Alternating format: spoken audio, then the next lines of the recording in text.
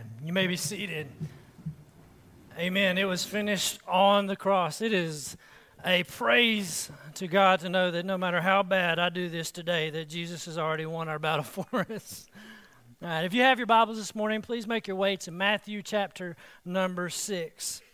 It's pretty awesome how God works everything out, how He moves in all the details, how He sees everything. This morning, when I was studying for this week, what I'm going to speak about in Matthew chapter 6 parallels Philippians chapter 4 that Buster has already mentioned in his time this morning, and that Devon will be using to bring us his word tonight. And that's pretty powerful to see how God just works. So this morning, we're going to talk about God's kingdom economy. If you have made your way there to Matthew chapter 6, please stand with me for the reading of God's word. We're going to be in verse 25, and we're going to read through the end of chapter 6. The word of God says, "Therefore I tell you, do not be anxious about your life." Now this is Jesus speaking to us. Now, therefore I tell you, do not be anxious about your life, what you will eat or what you will drink, nor about your body, what you will put on. Is not life more than food, and the body more than clothing? Look at the birds of the air. They neither sow nor reap nor gather into barns, and yet your heavenly Father feeds them. Are you not of more value than they? And which of you, by being anxious, can add a single hour to his span of life? And why are you anxious about clothing? Consider the lilies of the field, how they grow. They neither toil nor spin. Yet I tell you, even Solomon in all his glory was not arrayed like one of these. But if God so clothes the grass of the field, which today is alive and tomorrow is thrown into the oven, will he not much more clothe you, O you of little faith? Therefore do not be anxious, saying, what shall we eat? What shall we drink? Or what shall we drink? Or what shall we wear? For the Gentiles seek after these things, and your heavenly Father knows that you need them all. But seek first the kingdom of God and his righteousness, and all these things will be added to you. Therefore, do not be anxious about tomorrow, for tomorrow will be anxious for itself. Sufficient for the day is its own trouble. Let us pray. Father, we are so grateful that you have promised us not only that we can be rid of our anxiety and worry because you have promised that you will provide, but that we have salvation in Jesus, that he finished the fight on the cross, that there is one name by which we may be saved. This morning, as we consider what it means to participate in your kingdom's economy, I pray, God, that we would learn and grow, and that you would draw near to each of us and build us up as we have believed in Jesus as our Savior. And if there's one who hasn't, I pray they would come to know their part and their need in this universe that you have created. Lord, bless us as we could read your word and as we listen this morning. In Jesus' name, amen. God's kingdom economy. God's kingdom economy is the title, and it's pretty awesome to think that his kingdom involves more than just the place that we live, this earth that we live on, that the Bible teaches that the heavens declare his glory, and that he has built and created the heaven of heavens, and that he is control and in and sustains all. This morning, when we say God's kingdom economy, we're going to be thinking about some specific words as we think about how not to live with anxiety and worry. And one of those words is economy. Economy per Webster's Dictionary of 1828, not the new one, the old one. Economy can mean the general regulation and disposition of the affairs of any group. Primary management or regulation of a government or family. It can mean the management of money and how it's spent, or the arrangement of any work, as in a system of managing that work.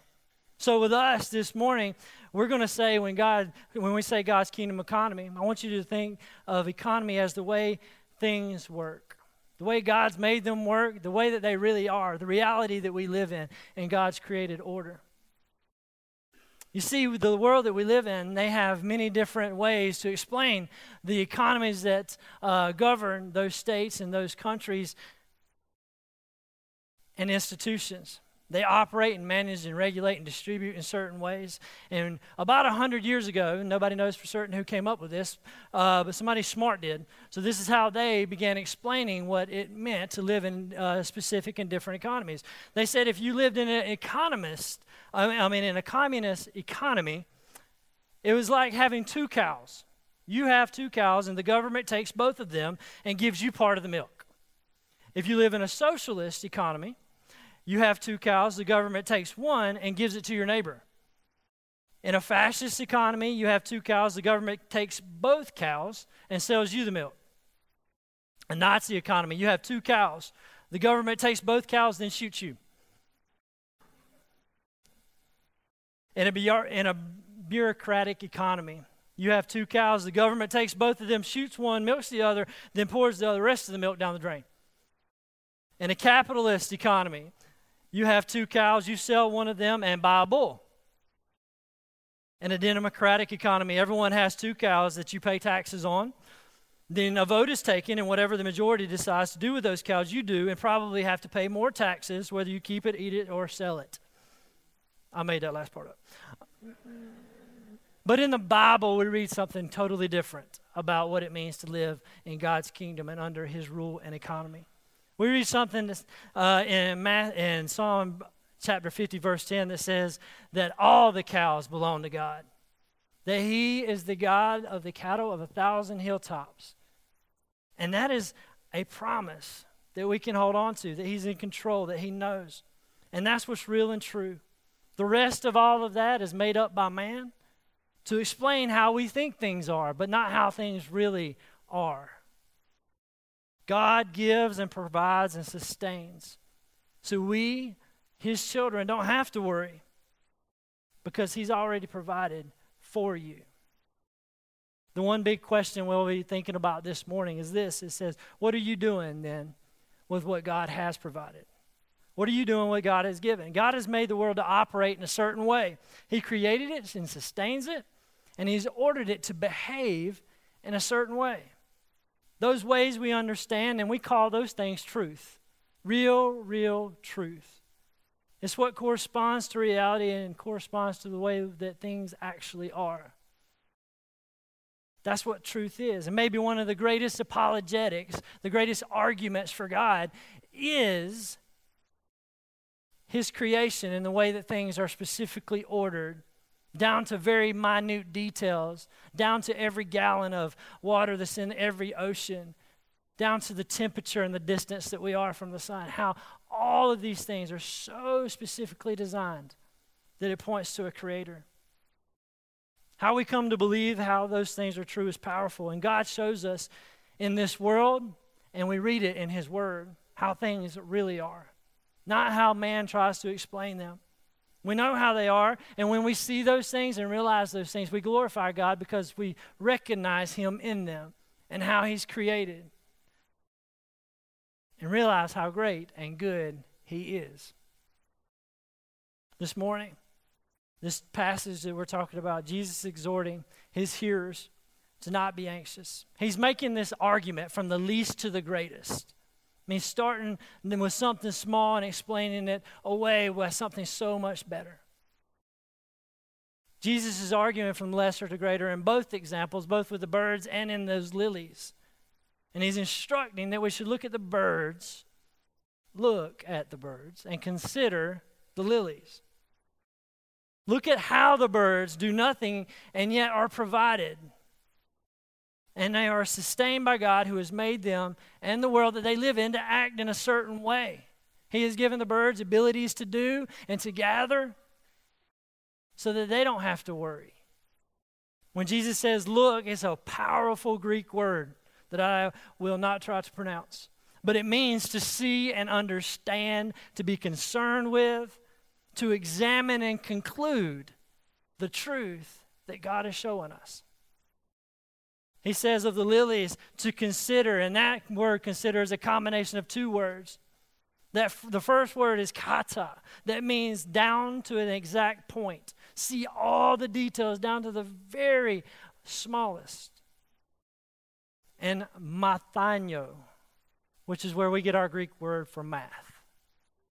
He uses these two words to explain to us God's created order and how things actually are. Jesus is literally saying to us, put two and two together and see how God has made things to be.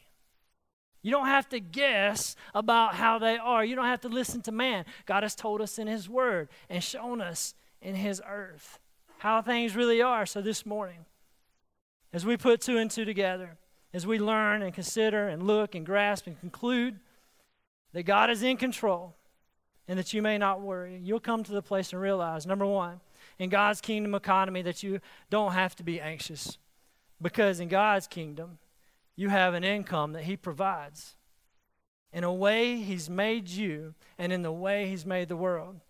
You have an income, and that's an awesome promise. Think about this. Paul says in 1 Corinthians 4, verse 7, what have you been given that you did not receive? And if you did receive it, then why do you boast? Do you have anything that you have not received? And some of us, start reasoning that thing out, and you may think, yeah, I have stuff that I have not. I did some things that got me this. I have a job that got the paycheck, that bought the thing. But what you haven't looked back far enough to see is that God gave you the talent and the ability and the activity of your limbs and the mind to have that job, the opportunity to go. He's blessed you.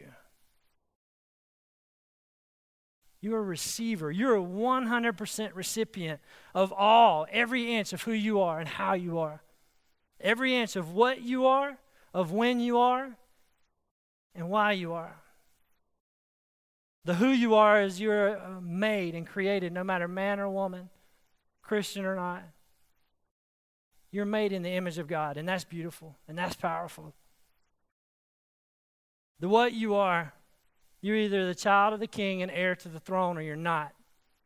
You've either accepted Jesus as your Lord and Savior, or you're not. And I'm not telling you that some people are better than others. I'm telling you that some people are better off than others, because they know Jesus. They know who they are. They've seen how things are.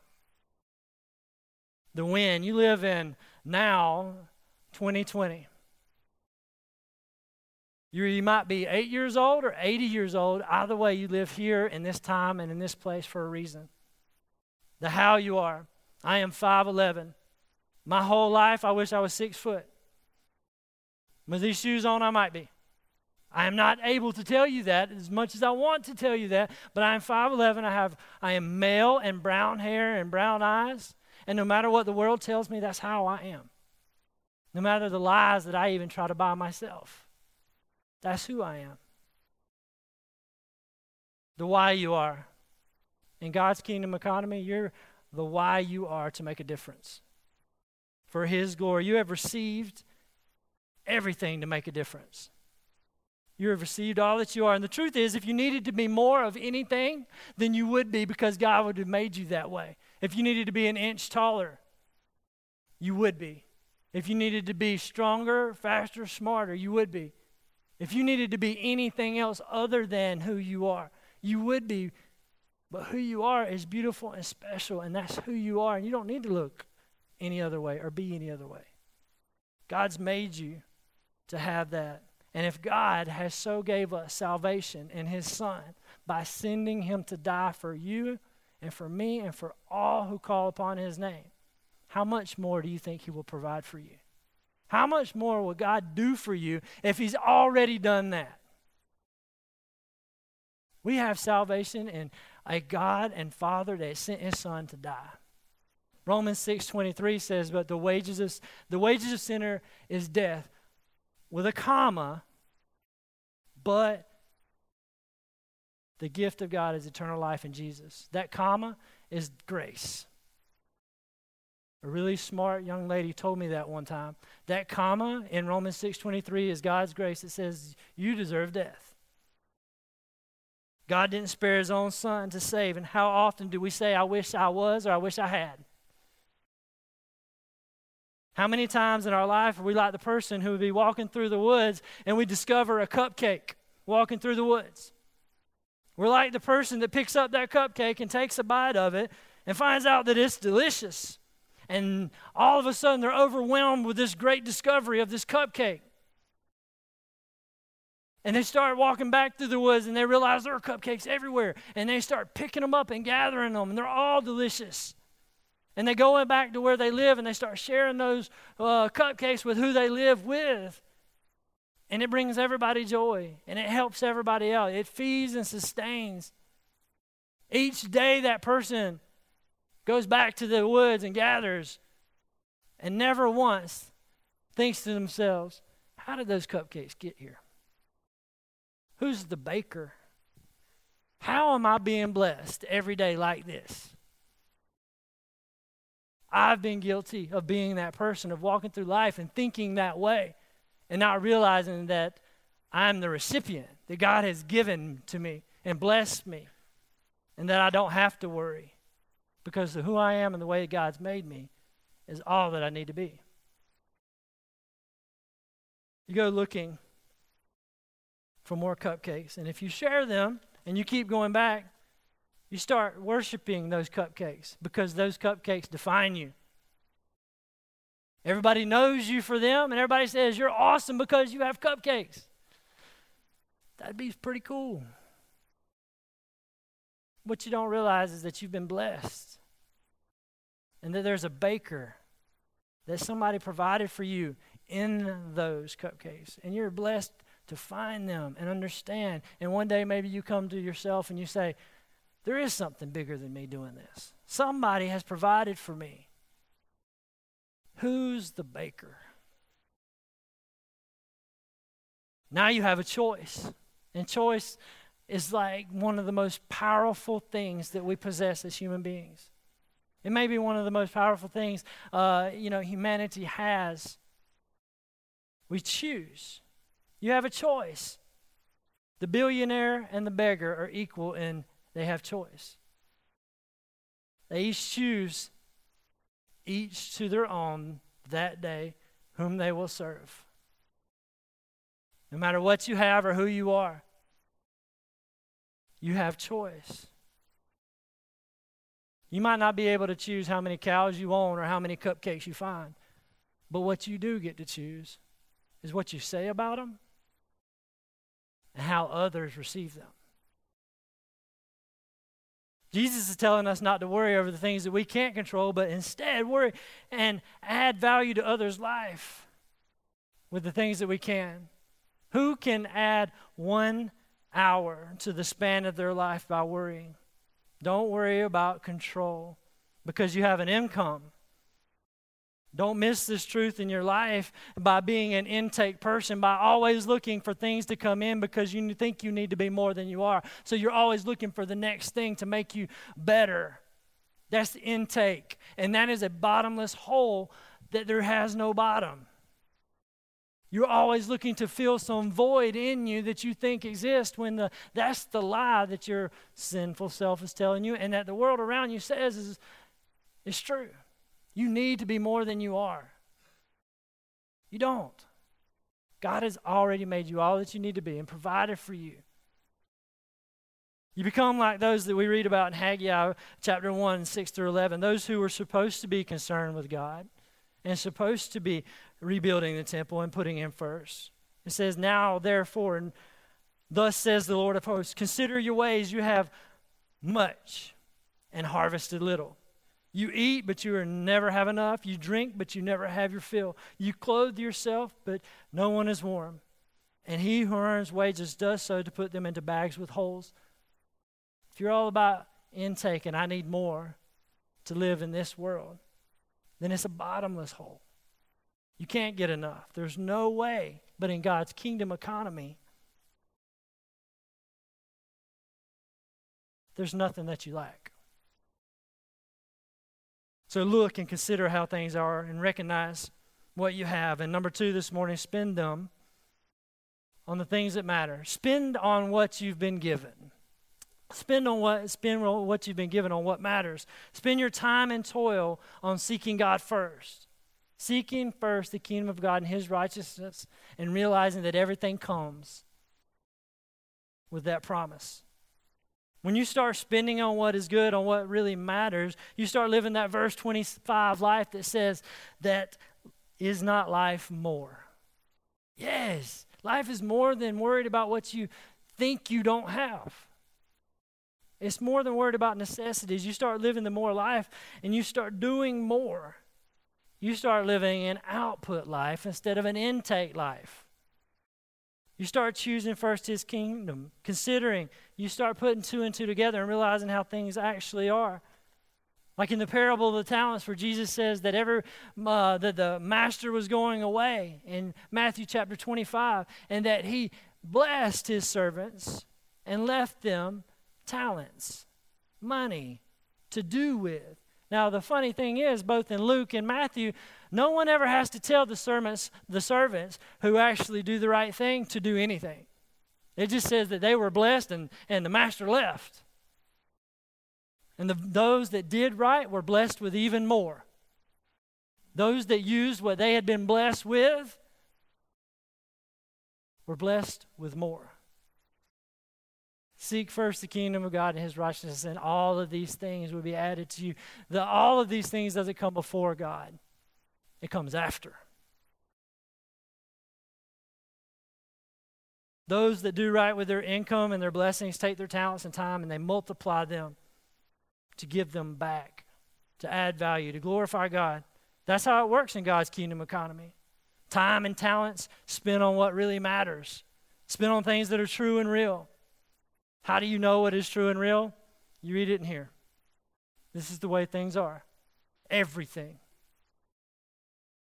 The things that you need to know about living in this world are in here.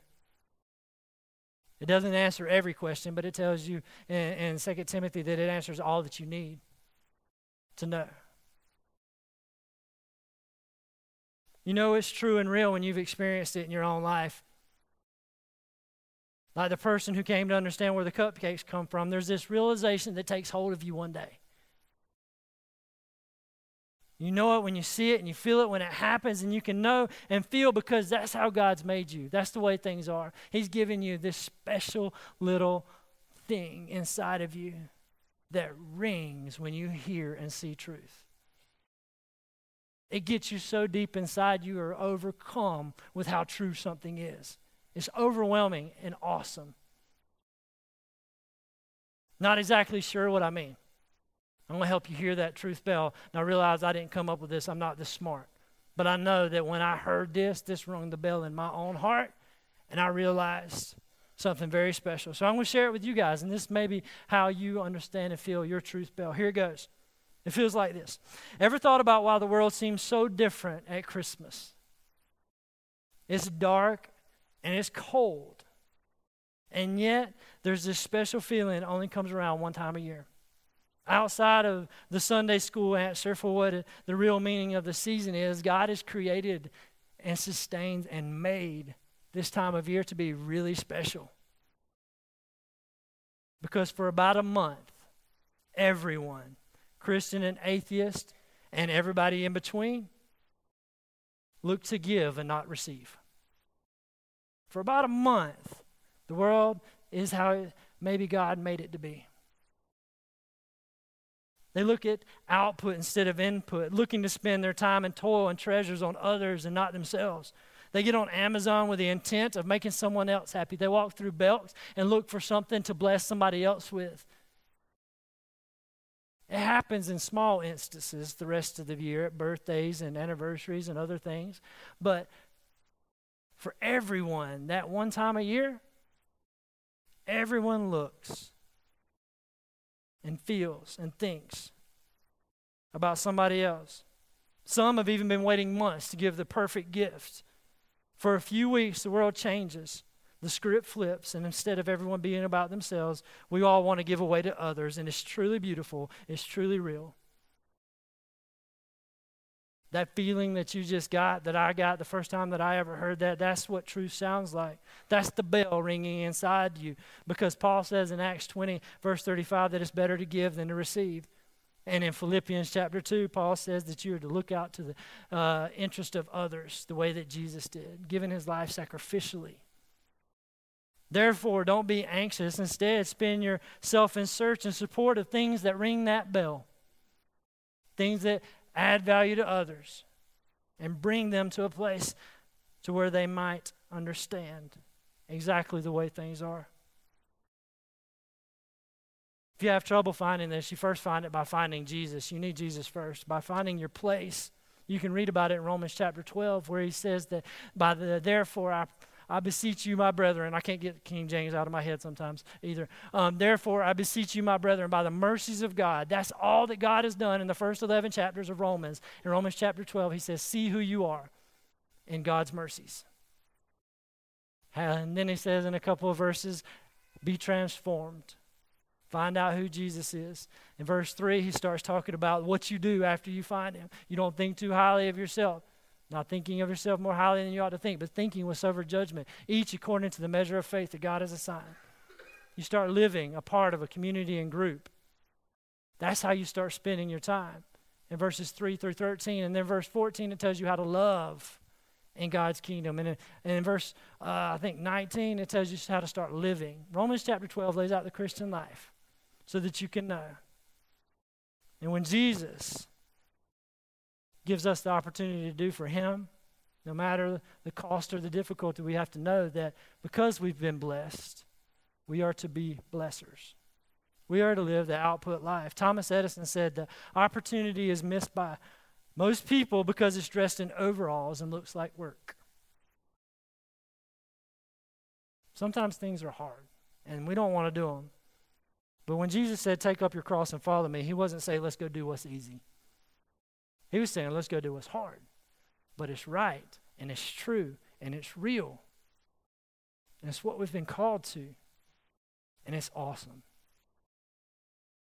Seeking first the kingdom is recognizing what you have, spending it on what is true.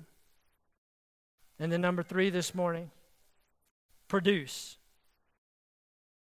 Produce for God's kingdom. Seek first and produce and make something.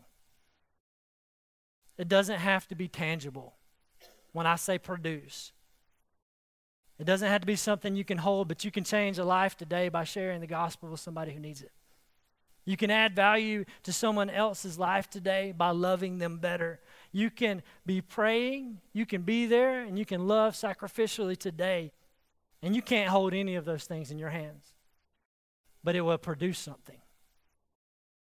It will make something. What if you asked yourself every morning, what can I make today? What can I produce today? What if every morning you asked that? What difference or who can I add value to? And then every evening you looked at yourself in the mirror and you said, did I? What did I make today? I do this with my kids, and you know, the answers that they give me back is hilarious. You know, I made a picture. I made, this. I made all manner of things.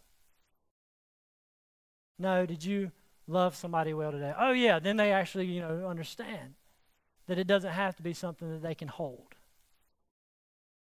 That you can add value to somebody by doing and producing. Seeking first God's kingdom means seeking his way. Every kingdom has a way that things get done, the way things are supposed to be, and the way things they get accomplished. And so does God's kingdom.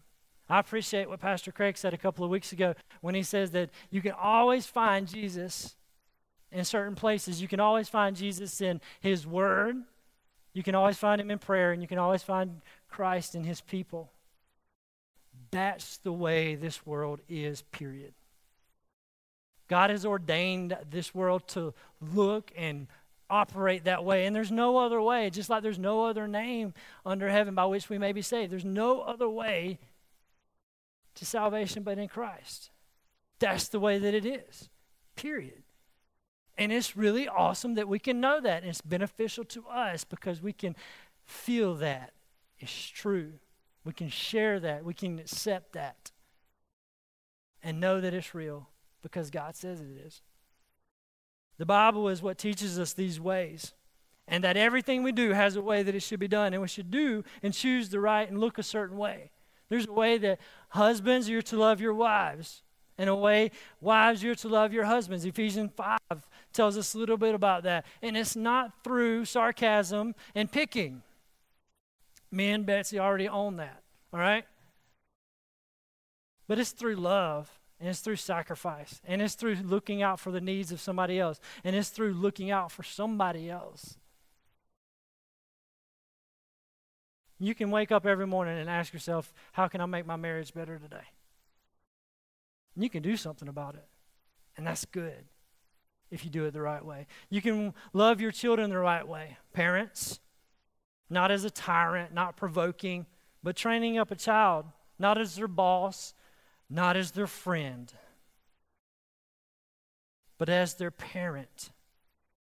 Reflecting Jesus as a discipler, reflecting Jesus as someone who shows mercy, who's someone who forgives, and someone who leads. And these things take sacrifice. There's a way to be a good friend by praying for one another. There's a way that you can hold a friend accountable and approach a friend, as we see in Matthew 18, when they've done something wrong to you. There's a way that you can go to somebody, and it's the way the Bible says, and that's the way that it is, period. You go to them and tell them you're wrong, says Matthew 18. And if they don't listen, then you go get somebody and take them with you. And if they don't listen, you go get 2 more people. And if they don't listen, you go to the church. And if the church don't listen, there's a whole different thing that happens. I mean, if they don't listen after the church says, there's a whole different thing that happens. There's a way to deal with conflict. There's a way to love your parents, children. You're to honor and obey and aid your parents. Kids, at this point in your life, blessings roll downhill. And it's really awesome to see God working in a young person's life, and they be blessed by their parents because of the things that they did. When God blesses the parent blesses the kid. And that's really cool. There's a way that you work. Ecclesiastes chapter 9 says that everything your hand finds to do, do it with all your might. Whatever you have to do, just go at it as hard as you can. Then you don't have to worry if you did all you can or if you did it right. There's a way to go to school, young people. You're a salt and light. You're supposed to grow and mature. You're supposed to learn how to find an answer without somebody leading you to it or Googling it. For everything that we do, there's a way. This will free you from worry because you know you've done it the way that the kingdom says it should be done, the way that God has ordained it to be. When you start producing impact, you won't be anxious. You'll stop worrying, and you'll stop trying to buy what the world's selling. Because worry will rob you of your production, of what you can do if you would do. Don't buy the I need more or I need to be more, the lie that says that you don't have so you can't. Again, if that's you, that's a bottomless pit. But if you focus on what you can do for others, what you can produce and what you can make and how you make it, focus on giving away what God has given you, then there are no holes to be filled, nothing to leave you wanting because there's nothing that you lack. This is how the world is supposed to be. Just like what I said about Christmas, we're supposed to focus on how we've been blessed and about how we can give and being to others how God has been to us. Then we're not anxious because we are seeking God first. And His kingdom first, and His way and righteousness first. That's time well spent. If you can go to bed every night saying, I spent my time well today, that's pretty good. Time well spent is seeking first. Spend well and you won't worry about tomorrow because you will take care of the power away from tomorrow. You see, a lot of us put off for tomorrow and we create a future that we don't even want to go to. So you say, I'll do later, I'll do tomorrow. Or when something comes up and it causes you to worry, you put it off and say, I'm not going to address that. I'll do it later or tomorrow or down the road next week. And all of a sudden, you've built this great big mountain of stuff that you don't want to do in your future, and you've created a future that you don't even want to go to because you haven't done about it today. Seek ye first the kingdom of righteousness is a today thing. It's an all-day, everyday thing. When you don't focus daily on seeking God's kingdom first, tomorrow gets really, really powerful. Verse 34 says, therefore, do not be anxious. You get there by doing today. Do not be anxious about tomorrow, for tomorrow will be anxious for itself. Sufficient for today is its own trouble. That word trouble means evil. There's enough going on in the world today that we prayed about earlier. There's enough in your own life to address today that if you do, you take the power away from tomorrow and you don't have to worry about it. Over the last 10 years or so, if y'all didn't know, before I picked up a baseball, I wanted to be a cowboy. Don't judge me. All right, so I still watch rodeo and I still love it. Over the last 10 years or so, the best bull rider in the world is not somebody from Texas or Oklahoma or Brazil. It's a guy from Mooresville, North Carolina, which is hilarious because that's never happened. His name is J.B. Mooney, and he looks like somebody that Craig and I could have grown up from that went to Chesney High School. He really does. He's an old country boy from Mooresville. And when I had knee surgery about 2 months ago, I was watching some YouTube interviews of him. And the best bull rider in the world said this. He said, riding a bull is really easy. And the interviewer said, man, we hear about what you do. You don't ever have this workout regimen where you lift weights 4 hours a day. You don't eat right. You don't do these things and that things. He said, first of all, you don't know what I do. He said, second of all, bull riding's not that hard. The interviewer says, what do you mean? He says, when the bull jumps, you move. It's profound, right? But the way that bull riding works is the bull jumps, he kicks his rear up in the air, and you're holding on with one hand. And if he kicks his rear up and you're holding on with one hand, what's going to happen is you stretch out this arm because he throws you that way. And if you don't move, you go from this to this. And if he jumps again, you go to this, to that. But if every time the bull jumps, you move, then you move back to where your hand is, and instead of being like this, you move back to like this. You take the power away from the bull by moving every time it acts against you. Your tomorrows are things that you can take the power away from if every time something comes up, you're not anxious about it, but instead you take action against it, seeking first the kingdom of God and seeing how powerful today can be and how you don't have to worry about tomorrow because you did today.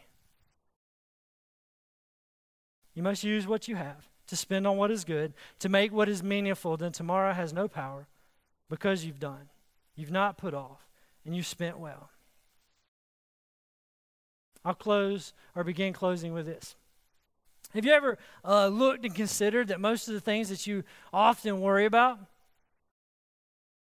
is really things that are on the front or the back of you being blessed? The things that you care about the most and the things that worry you the most are things that are on the front side or the back side of you being blessed. Proverbs 14, verse 4 says this, where there is no oxen, the manger is clean, but abundant crops come by the strength of the ox. Profound again. The manger is where you feed the cattle. Where there is no ox, the manger is clean. But abundant crops come by the strength of the ox. You don't have to worry about your manger if you don't have any cattle in the barn. But in God's kingdom economy, He's the God of the cattle of 1,000 hills, and He has blessed you. And most often, the things that you worry about are things that you've been blessed with.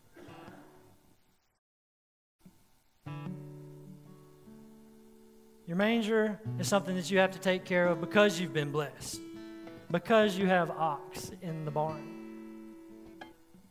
You worry about your kids' parents because you have kids, and that's a blessing. You worry about your mother because you have one. You worry about your job because you have one. You worry and are anxious and toil over things that others would kill for.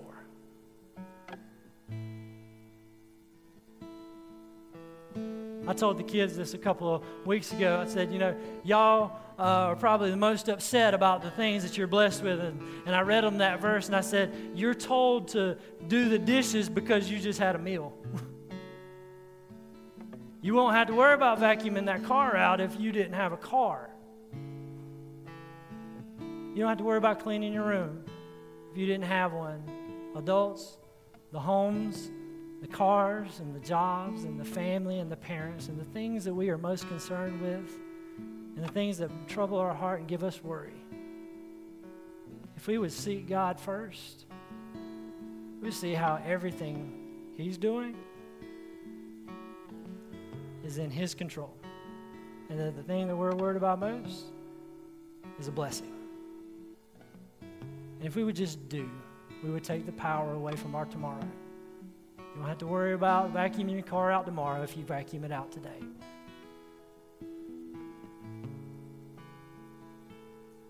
Remember, I said that God has given you the greatest gift He could ever give you, His salvation in Jesus.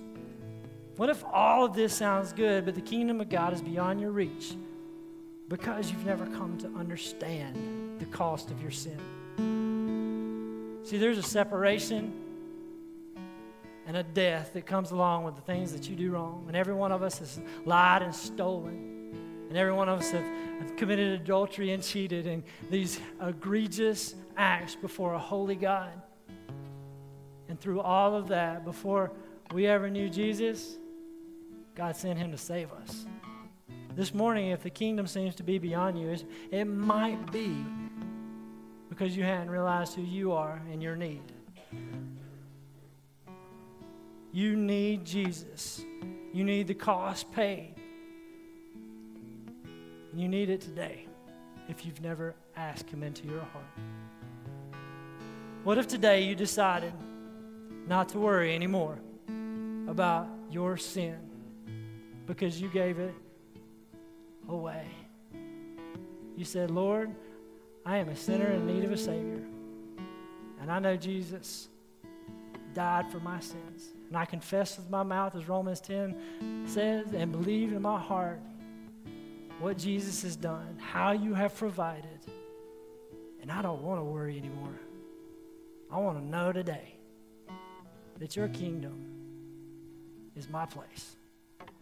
So we stand this morning and sing. If you don't know that for sure, I invite you to come down. I'm going to ask Pastor Craig to come up. Maybe you want to talk to him. I'll stand down here too. Maybe you want to talk to me. But that's something that you need to get right, because worry's not going to go away until your sin goes away. Until you're forgiven, blood-bought, born again, heir to the kingdom, child of God. That's the way things are. It's the way this world works. Salvation in the name of Christ. He's the only way.